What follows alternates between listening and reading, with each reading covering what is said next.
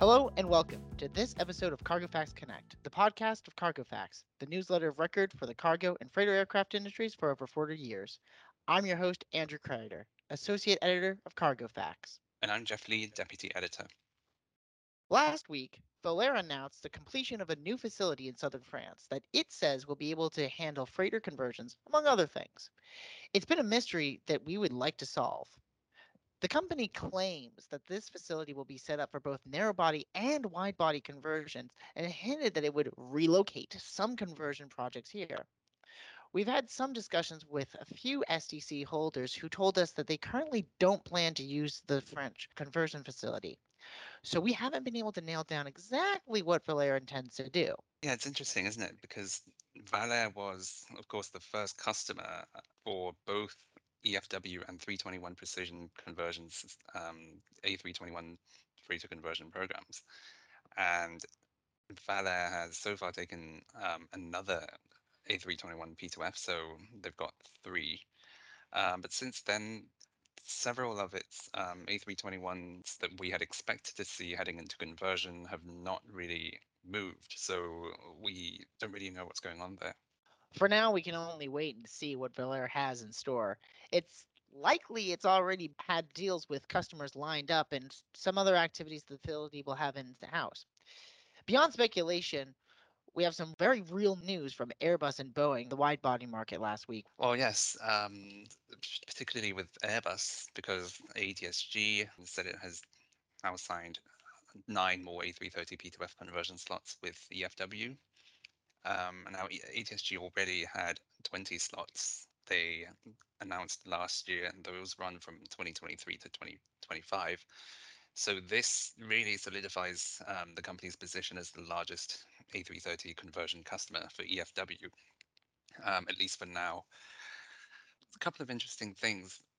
All of these nine new slots run from the beginning of 2026 to the end of 2026. So, EFW is now selling slots for at least 2026 and beyond, and that's even with all the conversion lines that they're expecting to start using pretty soon in China and the US.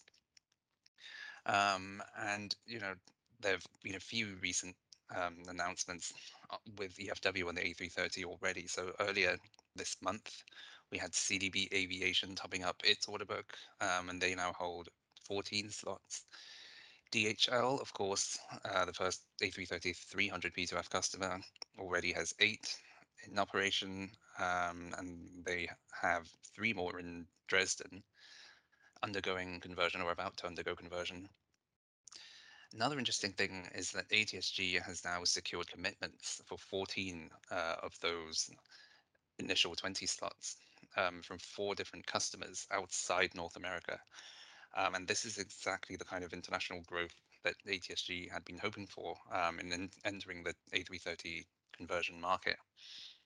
Um, this is similar to CDB because CDB now has started signing commitments for its aircraft, with two new A330 P2F customers in China. At the same time, though, ATSG is still bullish on the 767 platform and holds slots with both the IAI and Boeing. In fact, the company is the largest 767 freighter lessor, um, and they told us that they expect the first Boeing induction later this year. And of course, they've got additional placements lined up this year with DHL, Star Air, and possibly even customers like Raya Airways in Malaysia and Astral Aviation in Kenya. This is a big deal. I mean, it's huge, in fact, and it just highlights the growing role that the A330 will play in the freighter conversion market. Case in point, last week, Moss Air launched its rebranding around the A330-200 P2F. They accepted it in January. Moss currently also expects three other A330s in conversion with EFW that we know of, one more Dash 200 and two larger Dash 300s. But the airline aims to add at least several more A330s to its fleet in the next couple of years. Part of that is due to the availability of the A330 feedstock. but it also is because of the need to eventually replace some of the older medium wide bodies out there. One interesting thing to point out is that one source told us that the price of the A321 was almost as high as an A330. That is just that is shocking, and that's just a reflection of how crazy the market is at the moment. Um, that being said, we of course continue to see 737s serve as the entry point into the cargo market for some passenger airlines. Earlier this month, we talked about Jeju Air in South Korea, and last week we also had Mesa Airlines in the US, which just took its first dry leased 737-400. That carrier is already a CMI partner for DHL and has two of DHL's 737-400s in operation. But this is the first 737 in Mesa's own colors, and the airline intends to use that aircraft both as a spare for DHL and for its own ACMI services. So, in some ways, this is a bit reminiscent of iAero Airways, which was the first 737-800 CMI partner for DHL, and now has several, but it then proceeded to dry lease 737-800 freighters of its own and intends to grow its freighter fleet.